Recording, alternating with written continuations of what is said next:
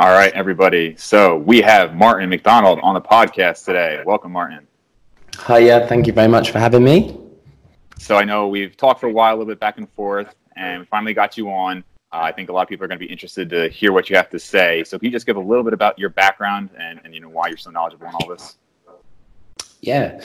So where to start, really? I essentially started as a sports nutritionist, and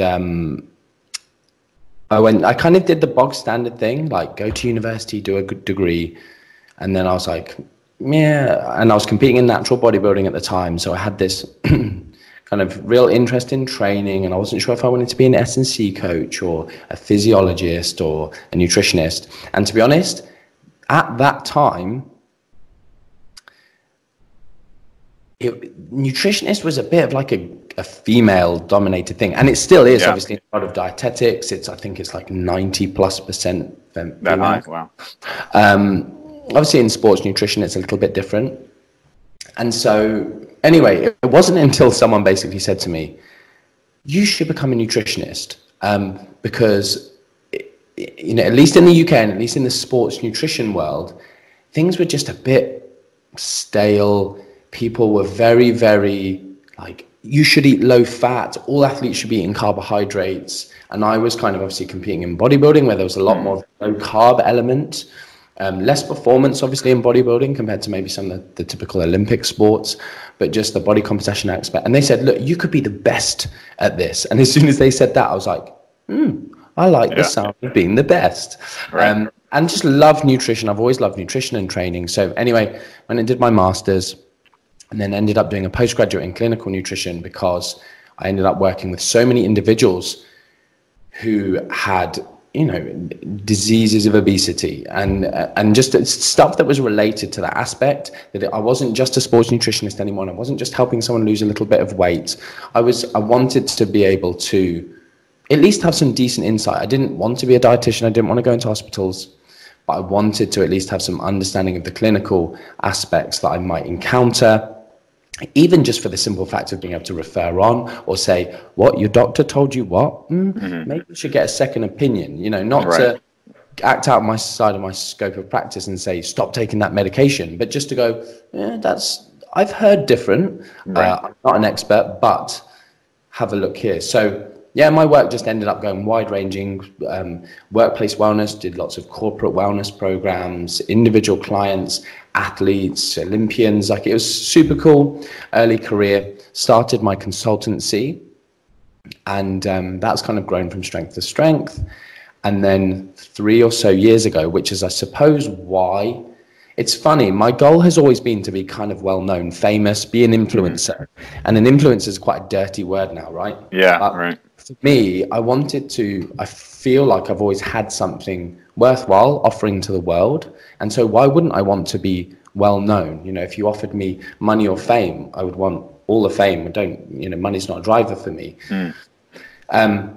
I just want to be well known, so that, and not just so that people can come up to me and have selfies, although I flipping love selfies, I'm sure you've seen on Instagram, because it's just nice. Like, I just love interacting with people. I'm a bit of a socialite, but to be well known, to have a platform to do good, it just really is something that I absolutely love the thought of. And I have a very small platform, and I, even seeing what I can do with that is just like, feels amazing. So anyway, 3 years ago, we launched this online nutrition qualification, and because it was so good, I hope I don't sound kind of out of turn saying that, but it blew my mind how well people received it, the kind of the quality of the content, but even on top of that, the practicality of, because it is taught by only MSc qualified practicing nutritionists, registered nutritionists, dietitians, people who have been in the trenches.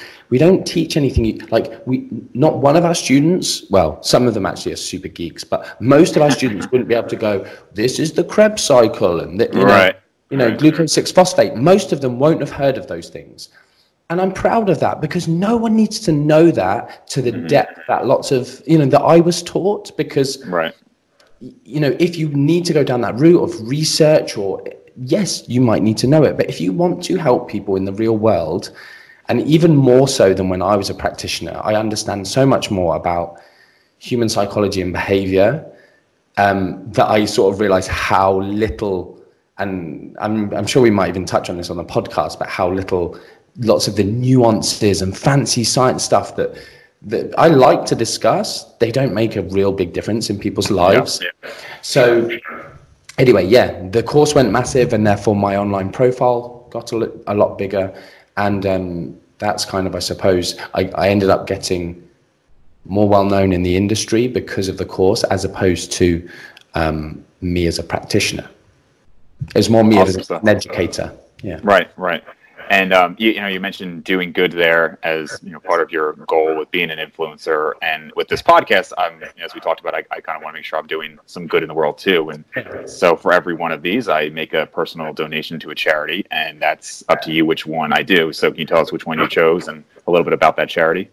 Yeah, cool. This I kind of obviously said to you off air, but it's one of our we have 4 kind of elements of our mission statement. And one of them is about giving back and company profits going to charity. So when you contacted me, I was like, wow, that's so cool. Like, I've never heard of someone do that on a podcast. So it's I really like that element of it. So thanks. The charity that I've chosen is quite a difficult one. To go, oh, which one? Like, what one do I want to put on there? But I've actually chosen one that lots of people will know through my Instagram, Billy, who's kind of one of our sort of head health and performance nutritionists here, and he's one of the MNU tutors. But he and his family run a charity called the Samantha Maritza Trust. And so I'm sure you'll link it or whatever, but it's Sam's_trust on Instagram, I think. And it's all to do with something that's quite close to my heart, and something that I really like being able to raise awareness of and promote, is this awareness around mental health and mental health issues. So the charity's around that. And so, yeah, that's the one that I want to choose. Very cool, man. Yeah, great stuff. And I definitely will have a link there. So diving in now to the questions. One of my more recent podcasts was with the guy Ray Cronice, and it was, I think, my most commented on podcast because it was pretty controversial. And one of the things that he had talked about, well, the most controversial part was him talking about not really exercising that much while dieting. So we won't get into that, but he did talk about how he believes people can diet a lot faster than they do. And I've heard you talk about that as well.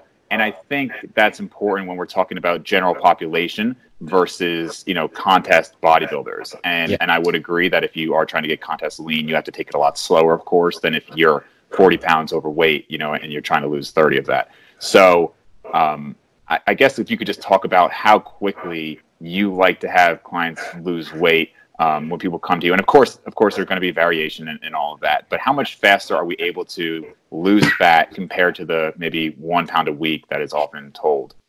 Yeah. So, yeah, I think I started talking about this in 2015 when I was basically asked to speak to a massive group of evidence-based personal trainers. And the term evidence-based and personal trainer doesn't really go together very often. So I was honestly, I wasn't nervous, but I put a lot of thought into when I present. It's one of my passions. It's one of the things I'm probably most well known for. And I always want to think about the audience and think what they will take away. And I knew this audience had some webinars from me. They'd had teach, I had educated some of their educators, and I knew that they had a really good grounding, and I wasn't going to be able to go in there and go, yeah, keto, carbs don't make you fat, and not everyone needs to eat breakfast. And, I do that in anywhere else, and I'm like, no way. Right. Sugar's not toxic, no way. So I thought really hard about how can it was like an 8-hour speaking slot. It's like an hour for lunch and a couple of breaks. So I thought I need to deliver here. And one of the key areas, I kind of observed this group and, some of their online stuff. And I realized that they were all such nice people that they were being too moderate in their approaches, and they weren't being evidence-based because they were being too nice. Like there's this idea that you'll see on the internet, and I won't name any names, but this idea, just give people one habit at a time. If you just give them one habit, then they'll be able to, that's the only sustainable way to help people lose weight, not evidence-based. Like, right. I'm sure there will be people listening to your podcast who still believe that. And it's one of these things, even as evidence-based practitioners, you have to hear someone like me say that and then go, I believe that. And it'll trigger people, and they'll go, no, you're wrong, Martin. And then your goal is to go away and disprove yourself. Like, that is kind of science. Disprove yourself. If you can't, then you're onto something, and then start working your way. But if you can't, lots of things, and I'm a big proponent of calling myself out when I've had a message and I've told people this happened after all of my degrees and multiple postgraduates. There were certain things I was never taught, and I just picked up, and then someone challenged me, and I was like, okay, let me find a study. Oh my goodness, I'm actually off base. So anyway, this whole one habit at a time. And we know from the obesity research that more rapid weight loss strategies often have better outcomes than more moderate approaches. And I can talk a bit more about some of the quite cool findings of that. But in 2015, I basically realized that we know that clients underreport, for instance. So they're going, I'm going to put this person in a 200 to 250, 300, 400 calorie deficit. They're not losing weight. Mm-hmm. And or doing, I'm just going to change this habit. I'm going to get them to take one fish oil a day and tick it off on a sheet. And then the next week, I'm going to make them chew their food 20 times. And my clients aren't staying with me. Does anyone know how I can get more clients? No, you don't need to get more clients. You need to retain your clients by doing a better job and doing stuff that has an actual magnitude of effect. And there's this big thing about never put someone on less than 1,000 calories a day. Like, I don't know if you've seen this, but it's almost like it's like 1,000 calories. Anything below that, and you're a bro. Right. You're a metabolically damaged people, and you're trying to, screw people up. So yeah, I basically went into this talk to basically say to them, stop being so evidence-based. And what I mean by that is stop being so damn nice. Like, stop pussyfooting around. Some people, if they're very short, very light, inactive, female, they might have to diet on less calories than that. And on the flip side of that, regardless of where maybe their BMR or their TDEE may sit, a huge calorie deficit might be more effective. And actually, I wrote an article on this to do with dieting to single-digit body fats or something or other for the Alan Aragon Research Review. But basically looked at this decaying rate of weight loss for people wanting to get to, like you were talking about, the contest type guys. Right. And actually having a different speed of weight loss. So if you just literally go, in contest prep, I'm going to go a pound a week. And a pound a week towards the end of your diet, and even I can't remember the maths that I did, might actually be too fast, and you're definitely going to be losing lean body mass at that rate. But at the beginning, you're losing time. So what needs to happen is this like decaying curve down. I don't know if that's I can't see myself. Yeah, like down like this. And what that's based on is basically the ability, the amount of fat you have, and the ability to mobilize and make fatty acids available for oxidation and to use as an energy source, as a substrate for, exercise and daily tasks. If you are very, very lean, the ability for agile lipolysis and make those fatty acids available is less. So if you're in a big calorie deficit, and I don't know the author of this study actually, but basically, it begins with B. Anyway, looking at athletes below the level of 10% body fat, and actually that is a key area where lean body mass losses become an issue specifically, and it's probably more related to this mobilization of fat. So the study is by Alpert, and I think it's like 1978, as early as that, but it looked at this, and there was actually a recent update of the paper that looked at this, the rate limiting factor. And you can basically follow the maths on from that and to give people a simple rule. So let's take a Gen Pop client who's 40% female, 40% body fat. So not hugely high for a female, not out of the realms of normality for a weight loss client. Mm-hmm. And essentially you do body fat percentage. In fact, I'm going to use 45. I had a client, one of my recent clients before I stopped working with clients, was 48%. So we'll call her 45% body fat. How do you test that? Say again? How are you personally testing that? I'm just curious. So she was tested via DEXA. And one thing I will say is every single method we use for testing body fat is a stab in the dark. DEXA is obviously one that people are going, oh, it's the gold standard. But honestly, it's still not really, because it was designed for bone mineral density, as you'll know. That's what it's the gold standard for. The gold standard is a 4-compartment model, which, funnily enough, the Longland et al. 2016 study where they showed muscle gain in a calorie deficit, people are like, no way, that never happened, your study's rubbish. And they literally had done the 4-compartment model, which like no other study in the world does. Yeah. Everyone, we did skin fold calipers and bicep girth to estimate muscle mass. Right. These guys had people doing DEXA bioelectrical impedance analysis, like ridiculous. So yeah, that was via DEXA. So 45% body fat. You divide that body fat percentage by, and I kind of give the initial Alpert study said if you use their data, it's 13. If I think it's Greg Nuckols, but don't quote me on that, has said more like 20 based on their updated stuff. And I, taking that plus all the other fast rates of weight loss studies, I feel like 15 is a good number you can use. If you want to be super conservative, which I don't see why anyone would want to be with a lot of body fat to lose, because lean body mass loss is irrelevant anyway. Like, you'll gain it back so fast. Muscle memory is a thing. And most of your Gen Pop clients, for instance, I'll take this client I'm talking about. She didn't care if she lost some muscle. Right. And she was fairly untrained, so it was highly unlikely she was going to, and we could easily gain more muscle than she started with, all of these factors. So yeah, if you've got a comp prep bodybuilder, maybe go to 20. So yeah, divide that 45 by 15 gives you 3, and that's 3% of current body weight, and she was very heavy.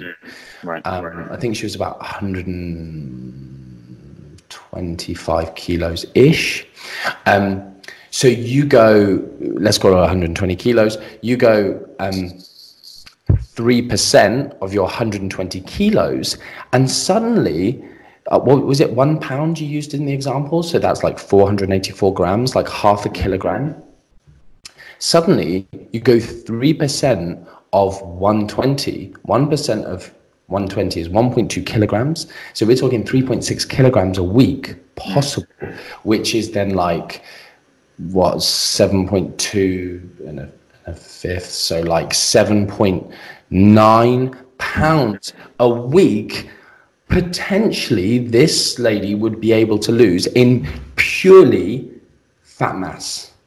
I think I might have, maybe I heard you wrong, or maybe you misspoke. Did you say 15 would be more conservative? Because I would think that'd be more aggressive, right? You'd end up getting a Sorry, numbers. I did say that. What you're saying is correct. 15 is slightly more aggressive. 20 is more conservative. Okay. So, yeah. So, for instance, if we go conservative, you can go, what numbers are I using? 45. So 45 divided by 20, and that will give you a more conservative figure. Right. Okay. And so this would apply even for... There's a fast rate, right?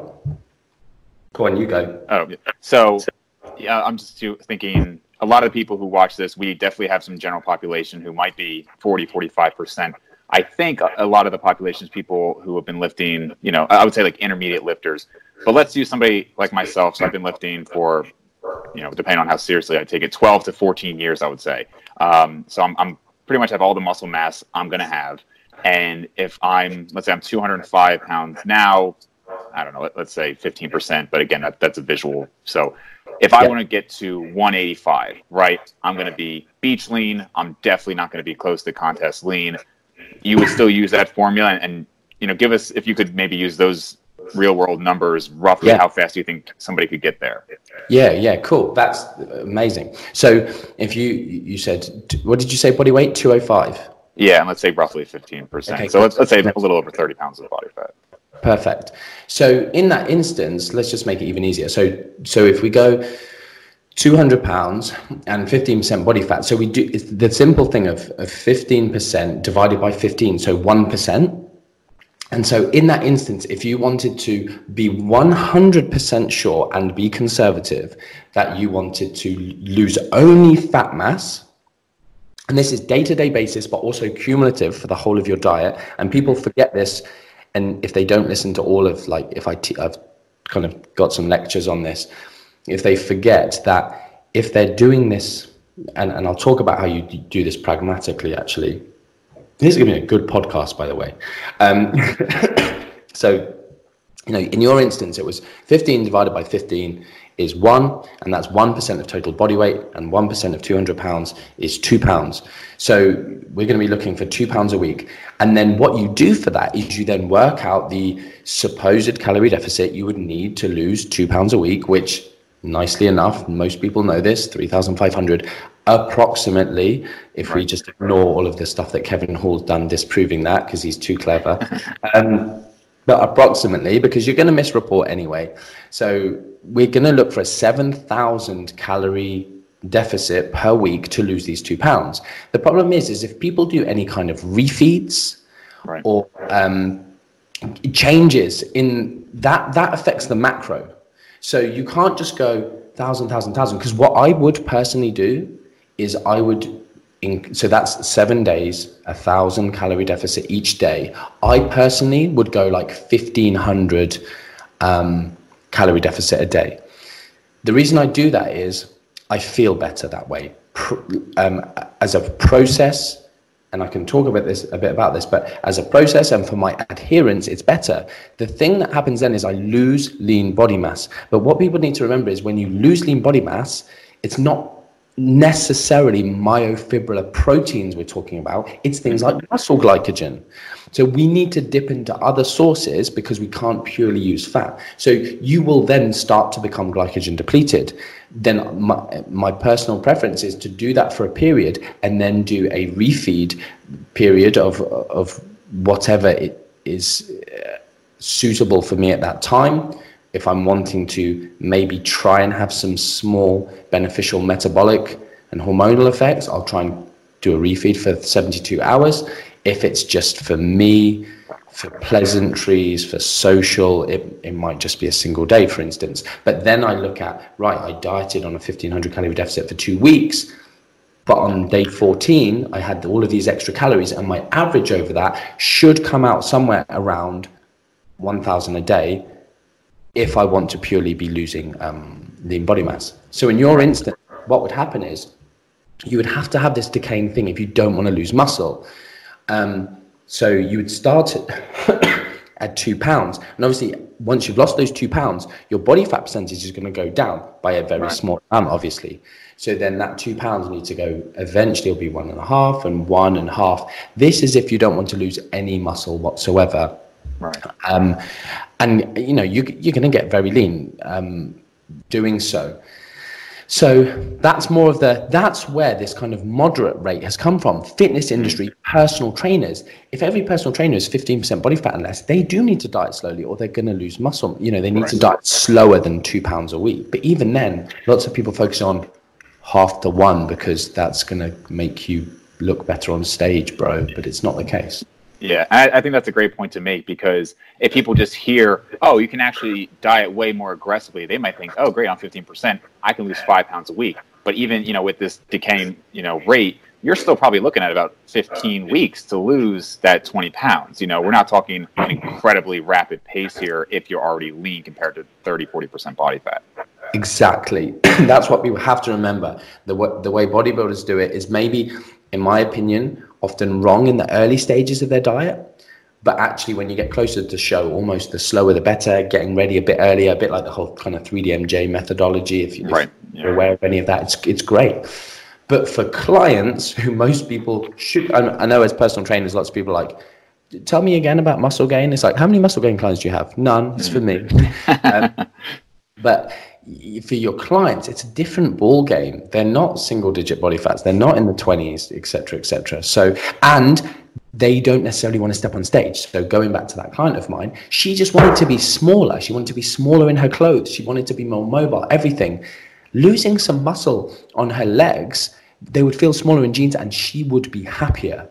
I'm not talking about like putting on a 0 protein diet or anything crazy. She's still going to exercise, but it's she doesn't care about whether she loses a little bit of lean body mass, which I'm fairly sure it would be almost impossible in her case because of the newbie gains. But either way, they don't mind so much. They're not stepping on stage.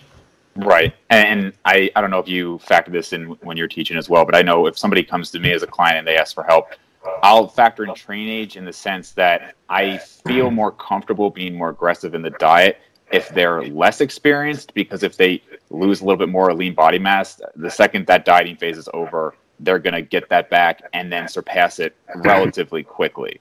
Versus if somebody's really advanced, it's like they're just trying to hold every little bit. They might really be happy that they dieted down and had 1 pound more muscle than last year, so it's a little different.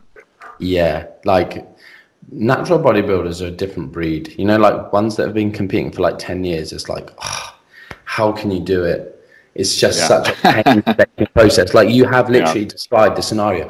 I've got 1 pound more muscle for a year's worth of training, 6 days a week, and every single meal was on point. And it's like, man, like I wish I had that kind of stability with any part of my life. So yeah, it's it is a different scenario with those guys. You mentioned a little bit there, the refeed and how it's going to vary depending on your reason. You know, if it's just social, obviously one day could work. So obviously it's going to depend on your reason for doing the refeeds. But I think in the last year, maybe 2 years now, these longer diet breaks have become a lot more popular. You know, people have kind of shown, well, there's really not that much of a hormonal difference or metabolic difference from one day. Obviously, there are some people who go crazy on cheat days, and maybe we can talk about the issues with having these like massive binge single cheat days. But I think there's been some good evidence showing that a slight surplus for a longer period of time, you know, just getting out of that dieting phase for maybe even like a week, has a lot of benefits. So I don't know how much you've implemented that. Yeah. So this is one of those areas like, so cheat meals and cheat days are really, I can't remember. I think I did a post on this basically saying it would be amazing if we could just leave them. Maybe that was in 2018. I don't know. But yeah, basically let's like 2020, let's have a year when no one says cheat meal or cheat day. Unfortunately, because of people like The Rock, he won't be going away anytime soon, but he's often someone I use in kind of educational settings of like, he can get away with it. And he is, there are both physiologicals, there are screwy things that cheat meals and days do, both physiologically and psychologically. The physiological is not so damaging in that it's just stupid. There's no benefit physiologically, and it sets you further back because you eat an inordinate amount of calories in a short period of time. And some people think that the body doesn't realize. And it's like, oh, it's okay. I ate 10,000 calories, but it probably can't store that many. So after like 3,000, it probably just go through you. And it's like, no, your body's really freaking good at absorbing, at digesting, absorbing, assimilating, storing all of that energy from dairy milk that you consumed. So, it's an issue, and people go, oh, you know, I've been dieting for this long, and they forget the cheat day they had the day before they started, the day after, and it's like, no, I'm sorry, but look at the cumulative. If you look at the cumulative and you average out the calories from T-1 and, you know, the day after you finished, you're in a maintenance because of those 2 stupid days where like probably your stupid prep coach told you could have a cheat day because it'll just boost your metabolism, bro. Right. This doesn't happen. So a small continuous surplus over about 72 hours has a small positive impact on certain things like, you know, thyroid, T3. small positive impact on like total energy expenditure over the day. It increases leptin slightly. So all of these things are positive. The actual magnitude of their effect overall is a slightly more difficult discussion. Because you have this discussion of, for instance, a week or 2 weeks at like a 65% carbohydrate diet at maintenance or slightly above maintenance will restore some of the metabolic adaptations that occur with dieting. So essentially it's metabolism raising. You are slightly more wasteful with your energy, etc. The problem is the small benefits that has, we then don't know. There's not, to my knowledge, been any comparison between someone who, let's say, diets for 20 weeks like this versus someone who diets for, say 10 weeks, 2-week break and another 8 or 10 weeks. And that would be a discussion in the study design of, are we going to compare based on 20 weeks time, or are we going to compare based on dieting time? Right. Lots of research doesn't do that well, which is very annoying. So lots of the fast weight loss research that you will see people in the fitness industry quoting when they're like, oh, don't crash diet, bro. And obviously crash diet is not a defined terminology, but when people go, oh, Martin McDonald, look at this study by Garth et al., look at this study. And the problem is they're comparing apples and oranges. They'll compare a 4 weeks, a study that has compared a fast and slow rate of weight loss, but the fast group only dieted for half the time. And then they'll go, the group that dieted for 8 weeks had slightly better outcomes. It's like, hold on, you're comparing 4 weeks versus 8. Give my 4-week group the 4 weeks that your group was still dieting to eat at maintenance, because they both lost the same body fat, but your group managed to train a bit better. My group were at maintenance for 4 weeks. Then let's compare. But that isn't done in the studies. Or, right. Like testosterone is when they do same time for time, it's like, oh, this group was on a large calorie deficit, like 4.4 pounds versus 2.2 pounds. They dieted for the same amount of time. And it's like, look, testosterone was significantly lower in the fast rate of weight loss group. And it's like, right. Yeah, and they lost twice as much body fat. It's like diet your group for twice the time to get to the same body fat, then test their testosterone. So anyway, it's a little rant of mine. So this thing of, okay, we're comparing 20 weeks or 22 weeks, etc. We know that it's a bit of a discussion, really, is in that 2 weeks of maintenance. The way I do this, so I call it like multiphasic and multifaceted dieting strategy. So this multiphasic is this, what we're discussing here, of dieting in phases. So you might have an aggressive phase, you might have more moderate periods, and this is where you tie things into the client that you're working with and their lifestyle. You can plan ahead and then adjust based on what happens in real life. I'm not going to have any stresses with work at this time. I'm going to be able to hit the gym hard and do this, versus I'm not going to be able to prep my any of my food at this time. I'm going to be eating out loads. Therefore, you take all of this information and you put it into, right, this could be a good aggressive stage. This we might just maintain. We might look at eating just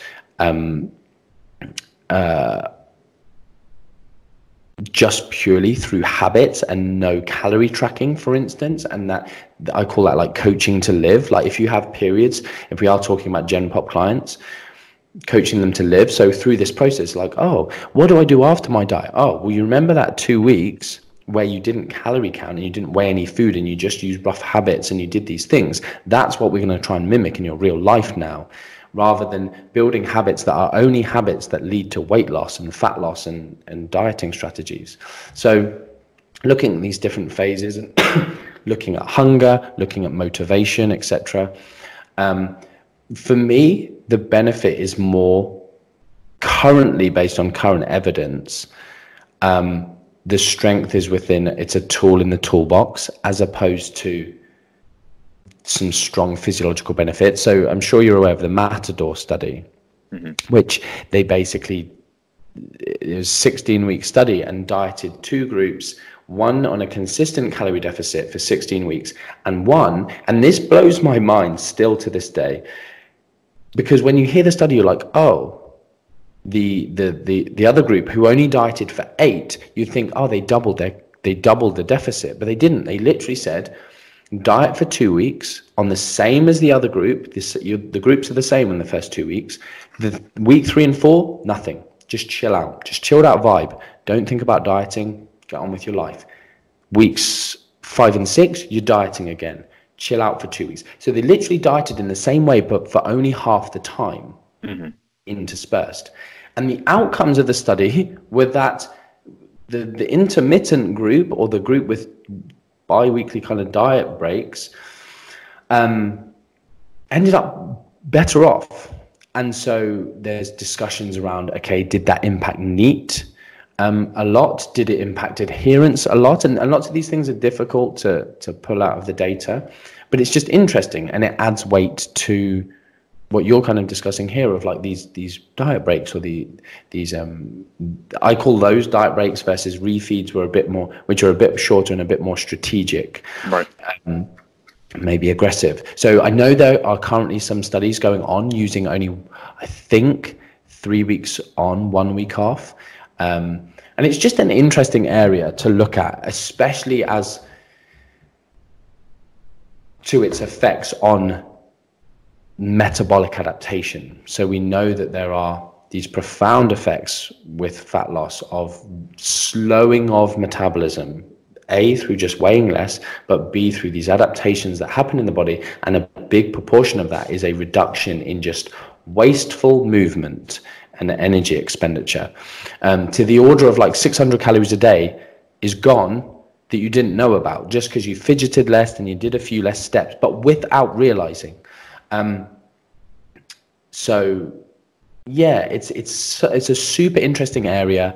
And for me at the minute, it's like, it's cool to do with clients. It's cool if it makes sense to do it, if it's a holiday, or if it's a period where they're super stressed and you don't want to add further stress through dieting. It can be useful. Awesome. I think a lot of these studies, a lot of things you're talking about, it's, they look and they say, well, this one had a benefit, but like you said, if you had another 4 weeks with that group, it would kind of even out, or maybe that one would be better. As I'm subscribed to Mass, that like Greg Nuckols and them all do, and I think it's a great resource, but a lot of the time the conclusion is kind of like, didn't make that much of a difference, and I think that's just kind of the case with a lot of things. I talk about it. It's the worst thing for me as a coach to talk about, is how much stuff doesn't matter. But thankfully, since this is not really how I make anywhere near like my primary income, I can be very honest and blunt about things. I don't feel pressure to sell it or anything like that. Yeah. And I really do have to say that most things don't matter that much, and some things matter a lot, but it's a small list. Your genetics are obviously huge. Consistency is huge. Obviously, you should be lifting weights progressively over time. But that's do that for 5-10 years, and that's really your results. And I don't want people to think there's no difference with any of these things. I think if you're like me and you, and you really like to look into those details, it's cool to talk about. Yeah. I think it can make 5% difference, maybe 10 if you're talking about like all of these things together. But at some point, I'm not going to have 60 podcasts on how nothing matters, right? So that's why we delve into some of these details. So I kind of wanted to ask you, it matters for me personally, but I think some people are interested in inflammation, and that's obviously a term that people hear, and they hear it's kind of almost like a bro-y term. So I've personally dealt with inflammatory issues, and not like I said, not like, oh man, I got to deal with my inflammation, bro, but like medical inflammation issues. So for me, I'm particularly interested in it, but just in general, some things I know that you've talked before about saying multivitamin, which I don't know when you said that, but I think there is some controversy even with that, fish oil. And I think there was like one other supplement you talked about recommending for a lot of people. I wanted to get your opinion on curcumin, and how that relates, because I feel like I've seen quite a bit of evidence for that. So that's one. And then two, keto, again, obviously a super buzz term now. It's obviously nothing new, been around for a very long time, and it has actual like medical uses, like procedures and things like that. I've talked to Dom D'Agostino. I have no idea if you have any opinion on him, but he seems to really be a proponent of it from an anti-inflammatory perspective. So obviously one's diet, one's supplement, but again, I just kind of want to hear your thoughts there. Yeah. So we'll start with the most commonly used term, I suppose, that people have heard of is like turmeric, which is, you know, curcumin, however you want to say it, wherever you are in the world. And so it's this spice that people are aware of, and it's this part of the spice, the curcumin. And yeah, it's the evidence is strong as far as I'm concerned with regards to anti-inflammatory. And if people were suffering with numerous different things that obviously, in fact, there's a real bro. I'm trying to think of his name. Am I allowed to name names? Go for it. Yeah. He's the super jacked American. He's like an American footballer. I can't believe Thomas DeLauer. I don't know if I know the name. He's like, this is the secret. I found this secret. This is more important. He's this guy who's like macros and keto, and he's like, the best snack you can get is pork scratchings because they're keto. And like, he's just a full-on bro, and like, I think probably making a lot of money by misleading people. And he did this thing that I think he must have put thousands into the kind of ads machine. Oh, wow, really? Get this everywhere. And he basically was like, macros and keto and even having a protein shake after training, none of that matters. And as much as this thing I'm going to tell you, you know, click the link in my bio, buy this thing.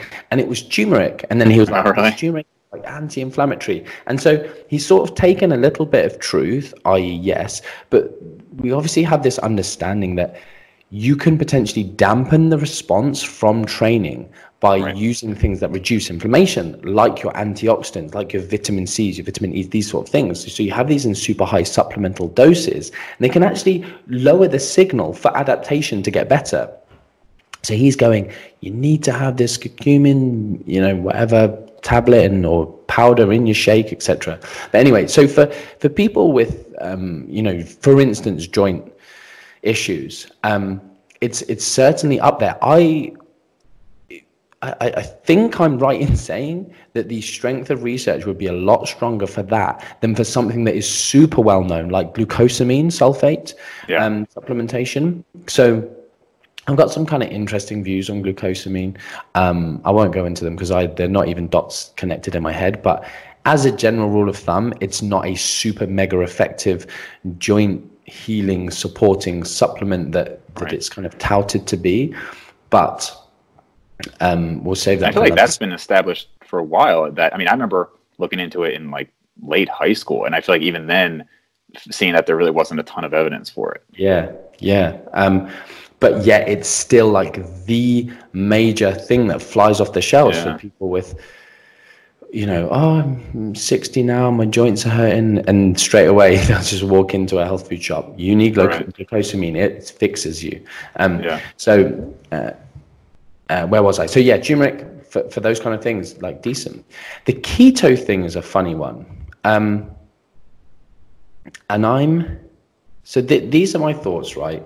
So I've worked with so many people and even interacted with thousands, probably tens of thousands of people now, around forums, around social media, around the internet, through clients, through talks, etc.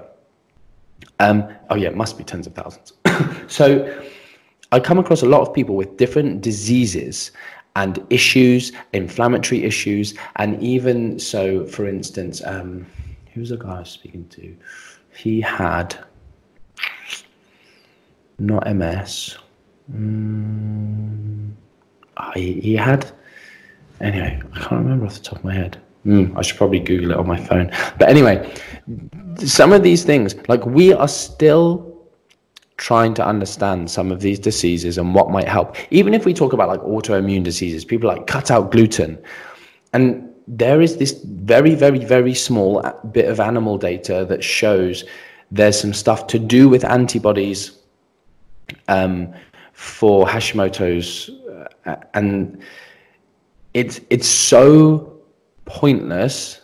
You shouldn't bother, but there is this tiny bit of evidence. And so like I'm completely open to the thing of someone finding something somewhere somehow that there is an impact.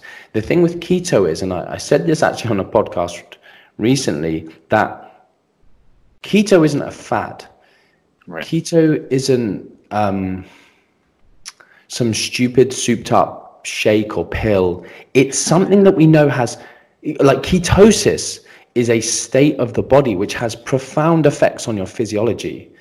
And so we know that, for instance, drug-resistant epilepsy, which again I mentioned on that podcast, is hugely impacted by a ketogenic diet. So to go, no, keto is just another way to be in a calorie deficit. For fat loss, yes. Like keto does not undermine the laws of thermodynamics. It's not a magic cure for fat loss, although if it does help you particularly with appetite suppression, which it isn't a universal rule of keto, fantastic. But then you get onto this way that it changes metabolites and the changes in the kind of glycolytic system, etc., and you relying on ketones as a fuel source and what that might do to the brain, etc., etc., etc. So the caveat I would put on this is, and I'm still in I'm like having two conversations here, the one out loud and the one in the back of my head going, trying to figure out the disease name. I can even remember his name, Chris. I remember his name, Chris. And what did he have? It was an inflammatory condition? Yeah. It's a really obvious one. Loads of pain, debilitating pain all day long. To not MS? Maybe it was MS. I don't think it was MS. Anyway, because my friend's mum's got MS, and that's why I was thinking MS, because again, doing that. Anyway, I'll try to stop. I'll get it out of my head. I'm probably going to look this up after the podcast and message you. Sure. Yeah, go for it. Fibromyalgia. Oh, yeah. There you go. I knew it was there. He and I've, probably a few dozen people over the years regarding fibromyalgia. And they have tried, because of the internet, ketogenic diets. And at least 25% of them have felt like they noticed a difference. And this is, a slightly different scenario we're talking about here. But the thing I think you have to bear in mind is a calorie deficit, as much as that's almost become a layman's term, a negative energy balance. And as much as it's like, all you ever talk about is just, eating less. But being in a negative energy flux reduces inflammation in the body. I was going to say, maybe, did those people lose weight? Do you know those 25%? No, they're not, these are just social type scenarios. Yeah. These aren't clients. Yeah. Okay. So, but if someone goes on keto, I find it very, very hard to believe in the first week or two they won't be in an energy deficit until they learn to do the thing that keto people learn to do, and that's put butter on everything and put bacon wrapped in it. It's like everyone loses weight on keto at first, and then they go, bacon's keto, and then they manage to maintain body weight eating bacon, butter, coconut oil, and olives and avocado. So, this is one of the sort of caveat is if someone goes on and it's like the vegan diet, oh my goodness, my joints felt so much better when I went vegan. And it's like, you lost some body weight, you were eating like crap before, and then you ate better and you ate some more vegetables. And we know if you go on an anti-inflammatory diet, which does, I will say, have different definitions depending on who you speak to, and within the research, different people have tried to clarify that in different ways. You've got the inflammatory index that's, I can't remember who created, but essentially eating a healthier diet helps with inflammation. Mm-hmm. But then can we go a step further with a ketogenic diet? And that's where I'm certainly not convinced, but I'm certainly not saying there's not something that's potentially useful on top of that. But it's, if you do look at, for instance, the more basic weight loss studies where you have a ketogenic diet or a low carbohydrate, high fat diet versus lower fat diets, and you look at some of the inflammatory markers, the interleukins, C-reactive proteins, whatever you're looking at, they all do kind of improve. Keto does often improve a little bit more, and sometimes that reaches statistical significance. Is it also just because they were in a slightly greater calorie deficit because they were adhering slightly more because they were less hungry because of ketosis? I don't know. Right. So does that give my thoughts in an okay way? Yeah. I was going to say right before that, I wish more people did measure. And then, obviously I'm not expecting the average person to go get a ton of blood work, but just out of my own curiosity, I have, and I've tested CRP and ESR, things like that. And it's hard because a lot of these studies, there is somewhat of a deficit, or people just happen to lose weight. And so, they happen to lose weight because of the deficit. But, and so the inflammatory markers change. And it's like, well, then how do we know what's going on here? It can be difficult. Now, I personally made sure to eat the same calories on keto. And so it was interesting to see what happened with that. It's pretty hard for me to maintain on keto. I'm literally drinking oil, and it's disgusting, actually.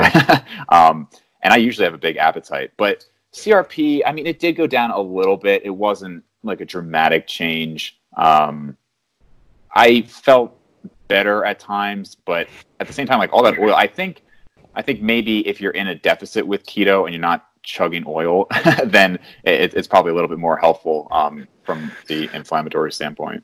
Yeah. I think there's also the other factor of there's many definitions of a ketogenic diet, isn't there? So, yeah, sure. Or not definitions, but there's many ways people apply it. So you've got, you can have a fairly healthful Mediterranean-esque ketogenic diet, or you can just be a bit of a moron and eat no vegetables and all of your fat coming from a very narrow spectrum of fatty acids, etc. So also one thing that I will just say, and because it's nice to say stuff like this on air, because if in 5 years time a study shows this, then I can go, I said this. Right. I have this belief, and we'll call it a belief because it's currently a hunch, and so I suppose it's not like a strong belief, but it's a hunch, and it is based on data and physiology, plausible physiology and mechanisms. But essentially, I think a lot of the benefits that you see with intermittent fasting, keto, lower carbohydrate methodologies, and when I say intermittent fasting, I mean anything from windowed eating to 5-2, which obviously an extreme couple of days, to alternate day fasting, which is an even more extreme single day. I think some of the benefits to be seen in those situations are potentially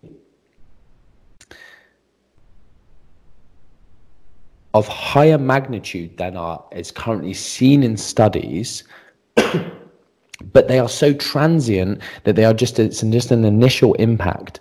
So if you have completely full muscle glycogen, liver glycogen, because you've been in a calorie surplus and on a super high carbohydrate and maybe high fat diet at the same time, calorie excess, unhealthful lifestyle, no exercise. If you, and you've got this kind of metabolic inflexibility simply due to the fact that you're becoming essentially pre-diabetic and consistently elevated insulin levels and et cetera. So you have someone whose respiratory quotient, respiratory exchange ratio, essentially they're a carb burner, is what the industry would call them. And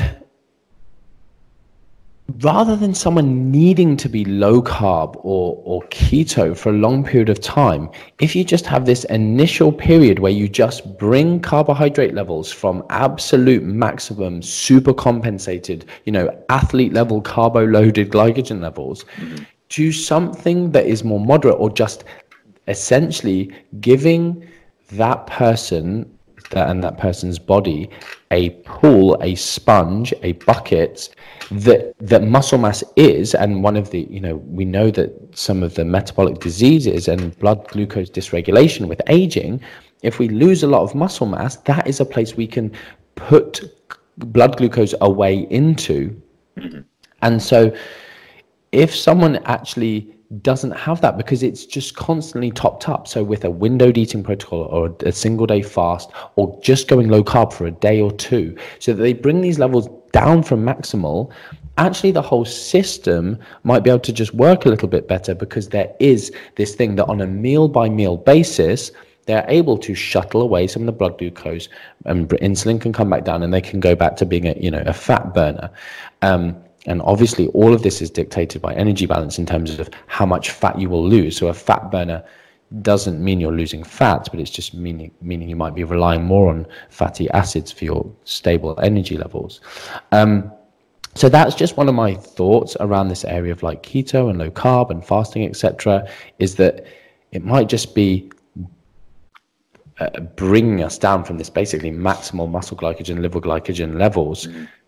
So that we're just able to better regulate something that's quite important, which is our blood glucose. So anyway, just a random thought. No, fantastic. So this is actually something I've gotten a few questions on. It doesn't actually apply to me that much because I don't drink that much alcohol. But I think a lot of people who, if they've been in this for a little while, I think they kind of know it's not this huge issue to have moderate amounts of alcohol. But I still do get the question quite a bit if somebody is new to working with me. So can you just give like some general guidelines? I think if I've seen some of your posts, I think you do drink, right? Yeah, I actually don't.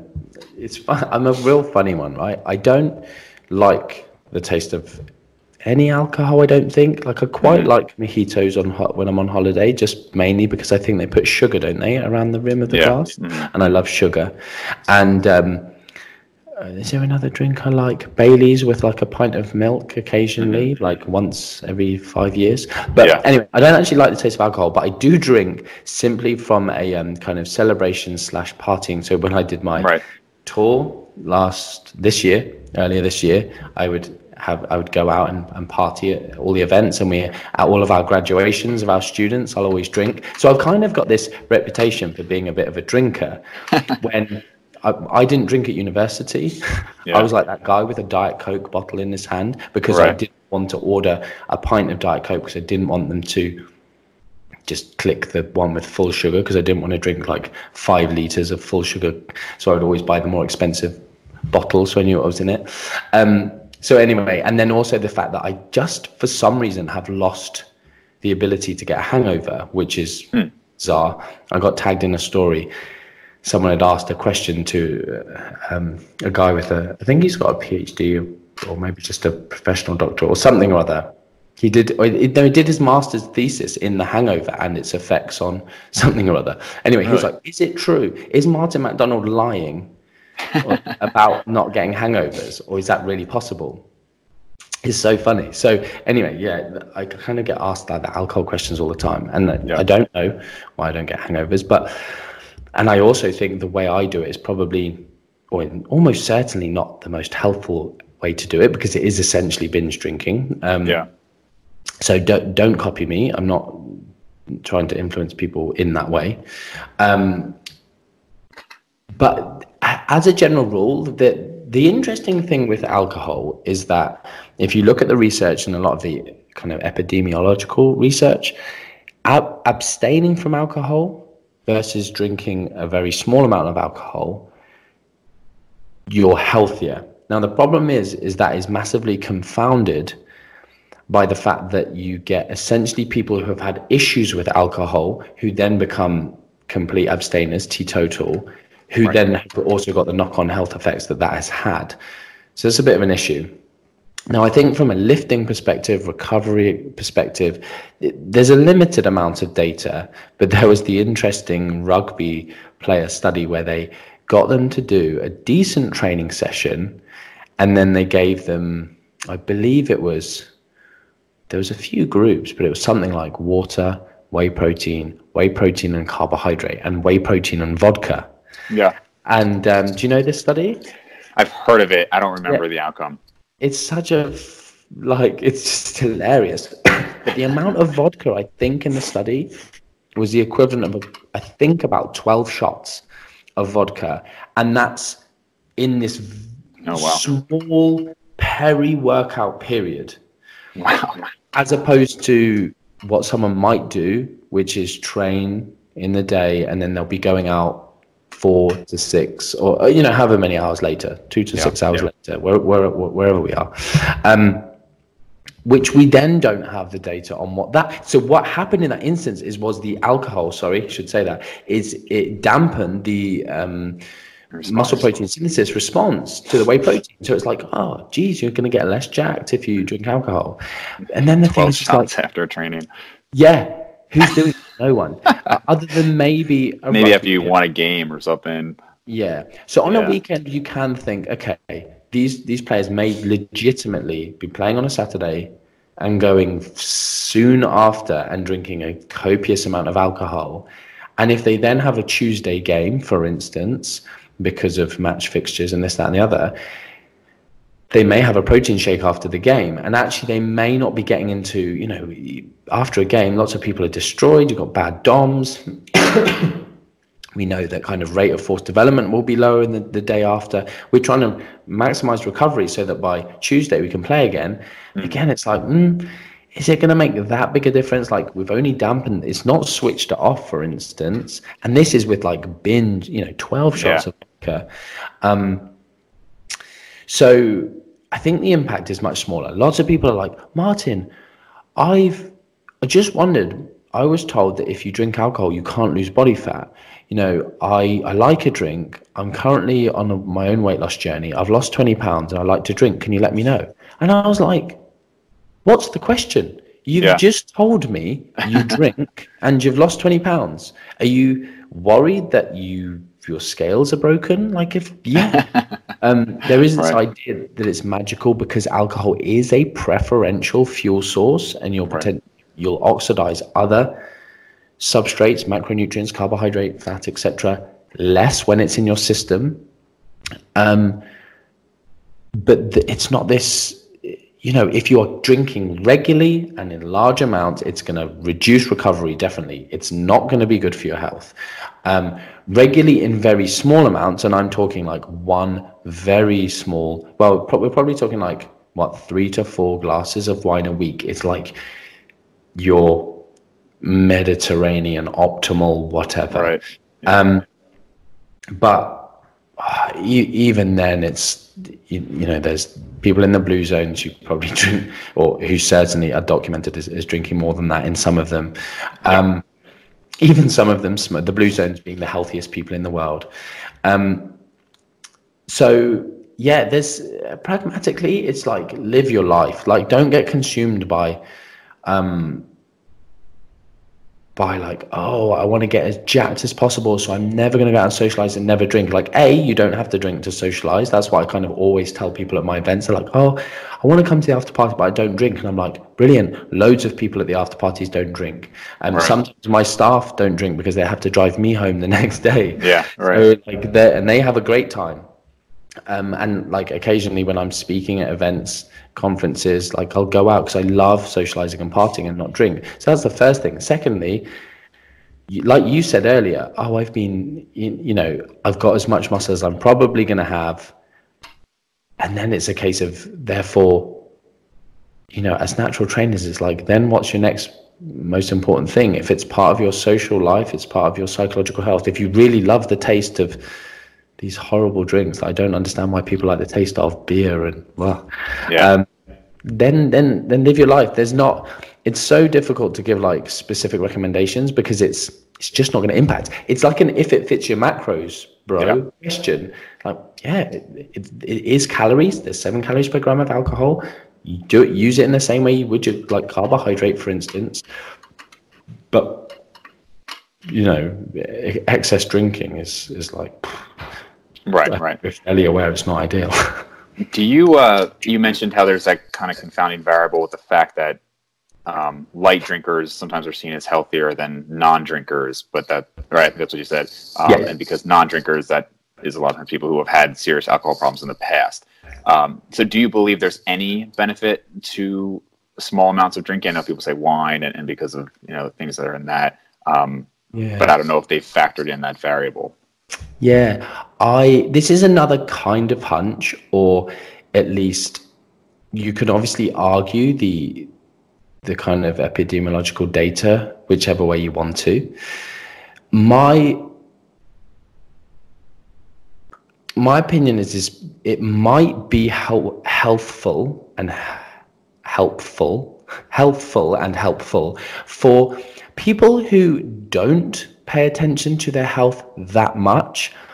So, for instance, we know that consuming alcohol will reduce platelet aggregation. So essentially, and one of the things that you often see associations with in the research is lower stroke risk in these individuals.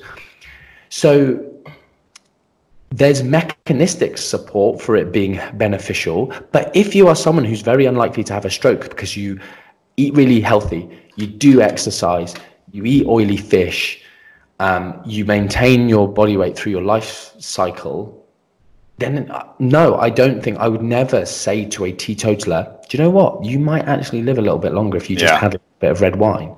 Right. You can then go down the route of making arguments for things like your sort of phytoestrogens, your lignans. Resveratrol is the super famous red wine anti-aging thing. And, I think it's either mice or rat studies. There's been, oh my goodness, it's affecting PPAR alpha pathways and all this stuff. And like, look at this, we should all be doing this. And the CERT diet, all of this SIRT, if anyone wants to look up that, there's all just like this crazy biochemistry, geeky crap that it's like, forget about it. It doesn't make any difference to real human beings.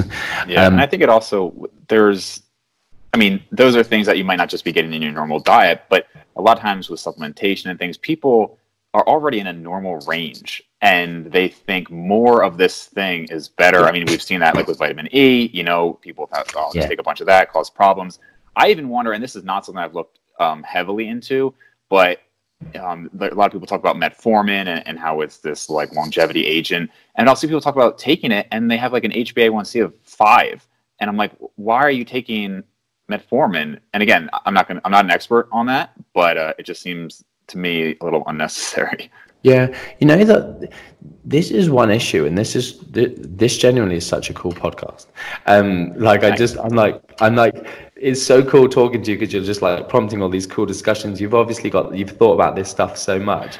I just feel like I'm gonna say to my followers, like, you guys are gonna geek out on this podcast. So because it's almost, we're not able to go into loads of depth and all these things, but I know me listening to this, like back in the day when I used to listen to podcasts, I'd be like, oh, what's that? Oh, I'm going to go read about this.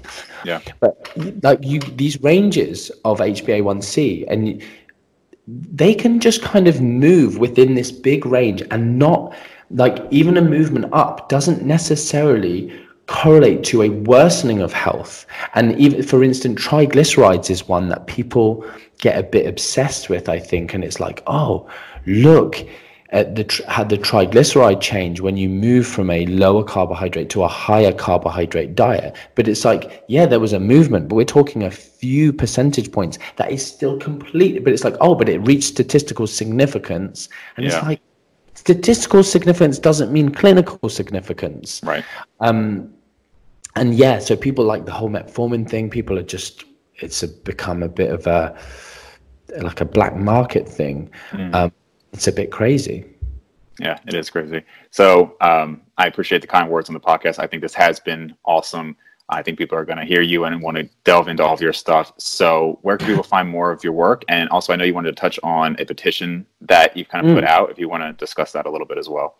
Yeah, cool. So realistically, the best thing that people can do, like my best content, because I'm at the minute, I'm in a time in my life where I'm just like super busy, and I'm my kind of best content is either coming to my tour dates, which I'm desperate to come to the US in 2020. So I would like to do maybe like 4 to 6 different cities in different states to try and get within a few hours drive or flight for people. So my Instagram is where I am most of the time, and on my stories, because I can just do it like, I try and do it like as a bit of an infotainment. I just enjoy it, educate people, answer questions, as well as providing some light humor. And so my link there, like, you can, 2 things. One, you can sign up for you can follow me and watch my stuff. You can sign up for what I call my Mac mail, which is realistically, if people like any of my work, just get on that email list. Like, I'm not an email marketer. I probably send an email a month, unless you then come to one of my events, and then I might send you 2 emails with like the slides and stuff. So that's probably one of the main things. Get on my Mac mail. You can go to my website to get on that as well, just martin-macdonald.com. My future goal is to populate. In fact, just today, one of my new members of staff has been collating all the podcasts that I've been on, because people always say, Martin, do your own podcast. And I'm like, I haven't got the mental space to do such a thing. Yeah. But I like coming and talking to people like you, because this is me. Like, if you meet me in a bar, this is the same stuff I talk about. Like, I don't have much range in conversation. So yeah, I'm basically collating a place on my website which has every podcast I've ever appeared on, and then that will be like my podcast. You can just go and listen to these like 30 different shows, and that'll increase. So website, Instagram, I'm on Facebook and Twitter as the same, at Martin Nutrition, but Instagram's the main one. And yeah, I suppose just my kind of plea to people at the end of this podcast, if you have enjoyed it and you think I've kind of talked some sense and that kind of stuff, it's just basically, I'm doing this petition. It will end on the 2nd of January, and realistically, the letter that we are sending to the government is kind of coming up soon, so the sooner the better. But basically, in the UK, there's like this regulation. I don't want to bore the listeners, but essentially power is looking to be given to the wrong people with regard to regulating nutrition in the UK, and that will spread worldwide to some extent in a way as well. And it's kind of this chartered thing. So if people want to just do me a favor, you don't have to sign it without understanding it. Go on, and maybe, can I send you the link? It's like, absolutely, yeah, change.org. You can read the kind of 336 word, very expensive letter that I had to have a legal team write up. Unbelievable how much you pay people to write what you already told them to write. Right. And just to see what it's about and what it's kind of supporting. And then, we will basically be using that to say, look, I think it's got about 5,000 signatures in less than 20 days so far. But because I was only made aware of this issue, I'm having to do it in such a short space of time. So anyway, yeah, I'll send you the link. If people want to support me, I would really appreciate just hopping on there. And all it is just sign it and say, I support this cause, basically. But it's going to be a small part of the bigger issue of us kind of fighting this thing of people making a bad decision that's going to affect a lot of people, basically. Awesome, man. Well, I absolutely have that link, the charity link, and link to your Instagram so people can check you out more. Amazing. Thank you. Thanks.